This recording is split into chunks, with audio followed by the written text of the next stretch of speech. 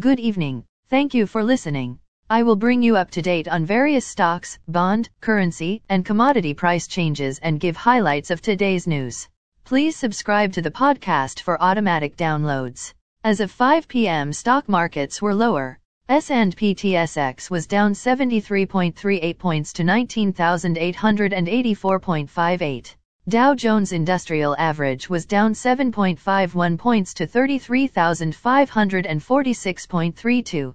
The Nasdaq was down 22.23 points to 11,676.85. S&P 500 was down 12.23 points to 3,946.56. Asia and Europe. The Nikkei 225 in Japan is down 97.73 points to 27,930.54.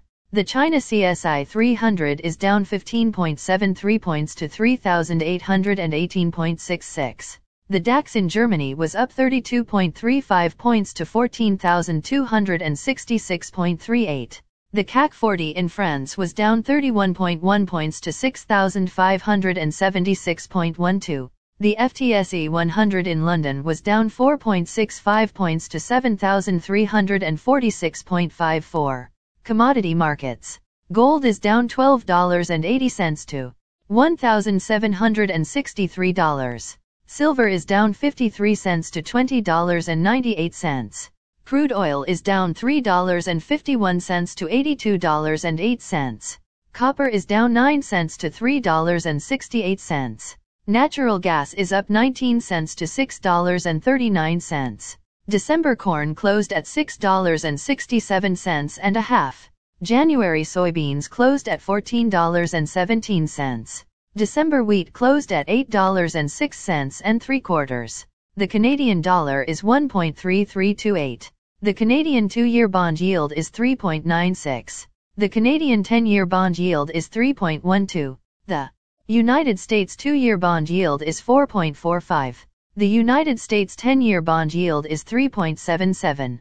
Bitcoin is at $16,685.60. Highlights of today's news.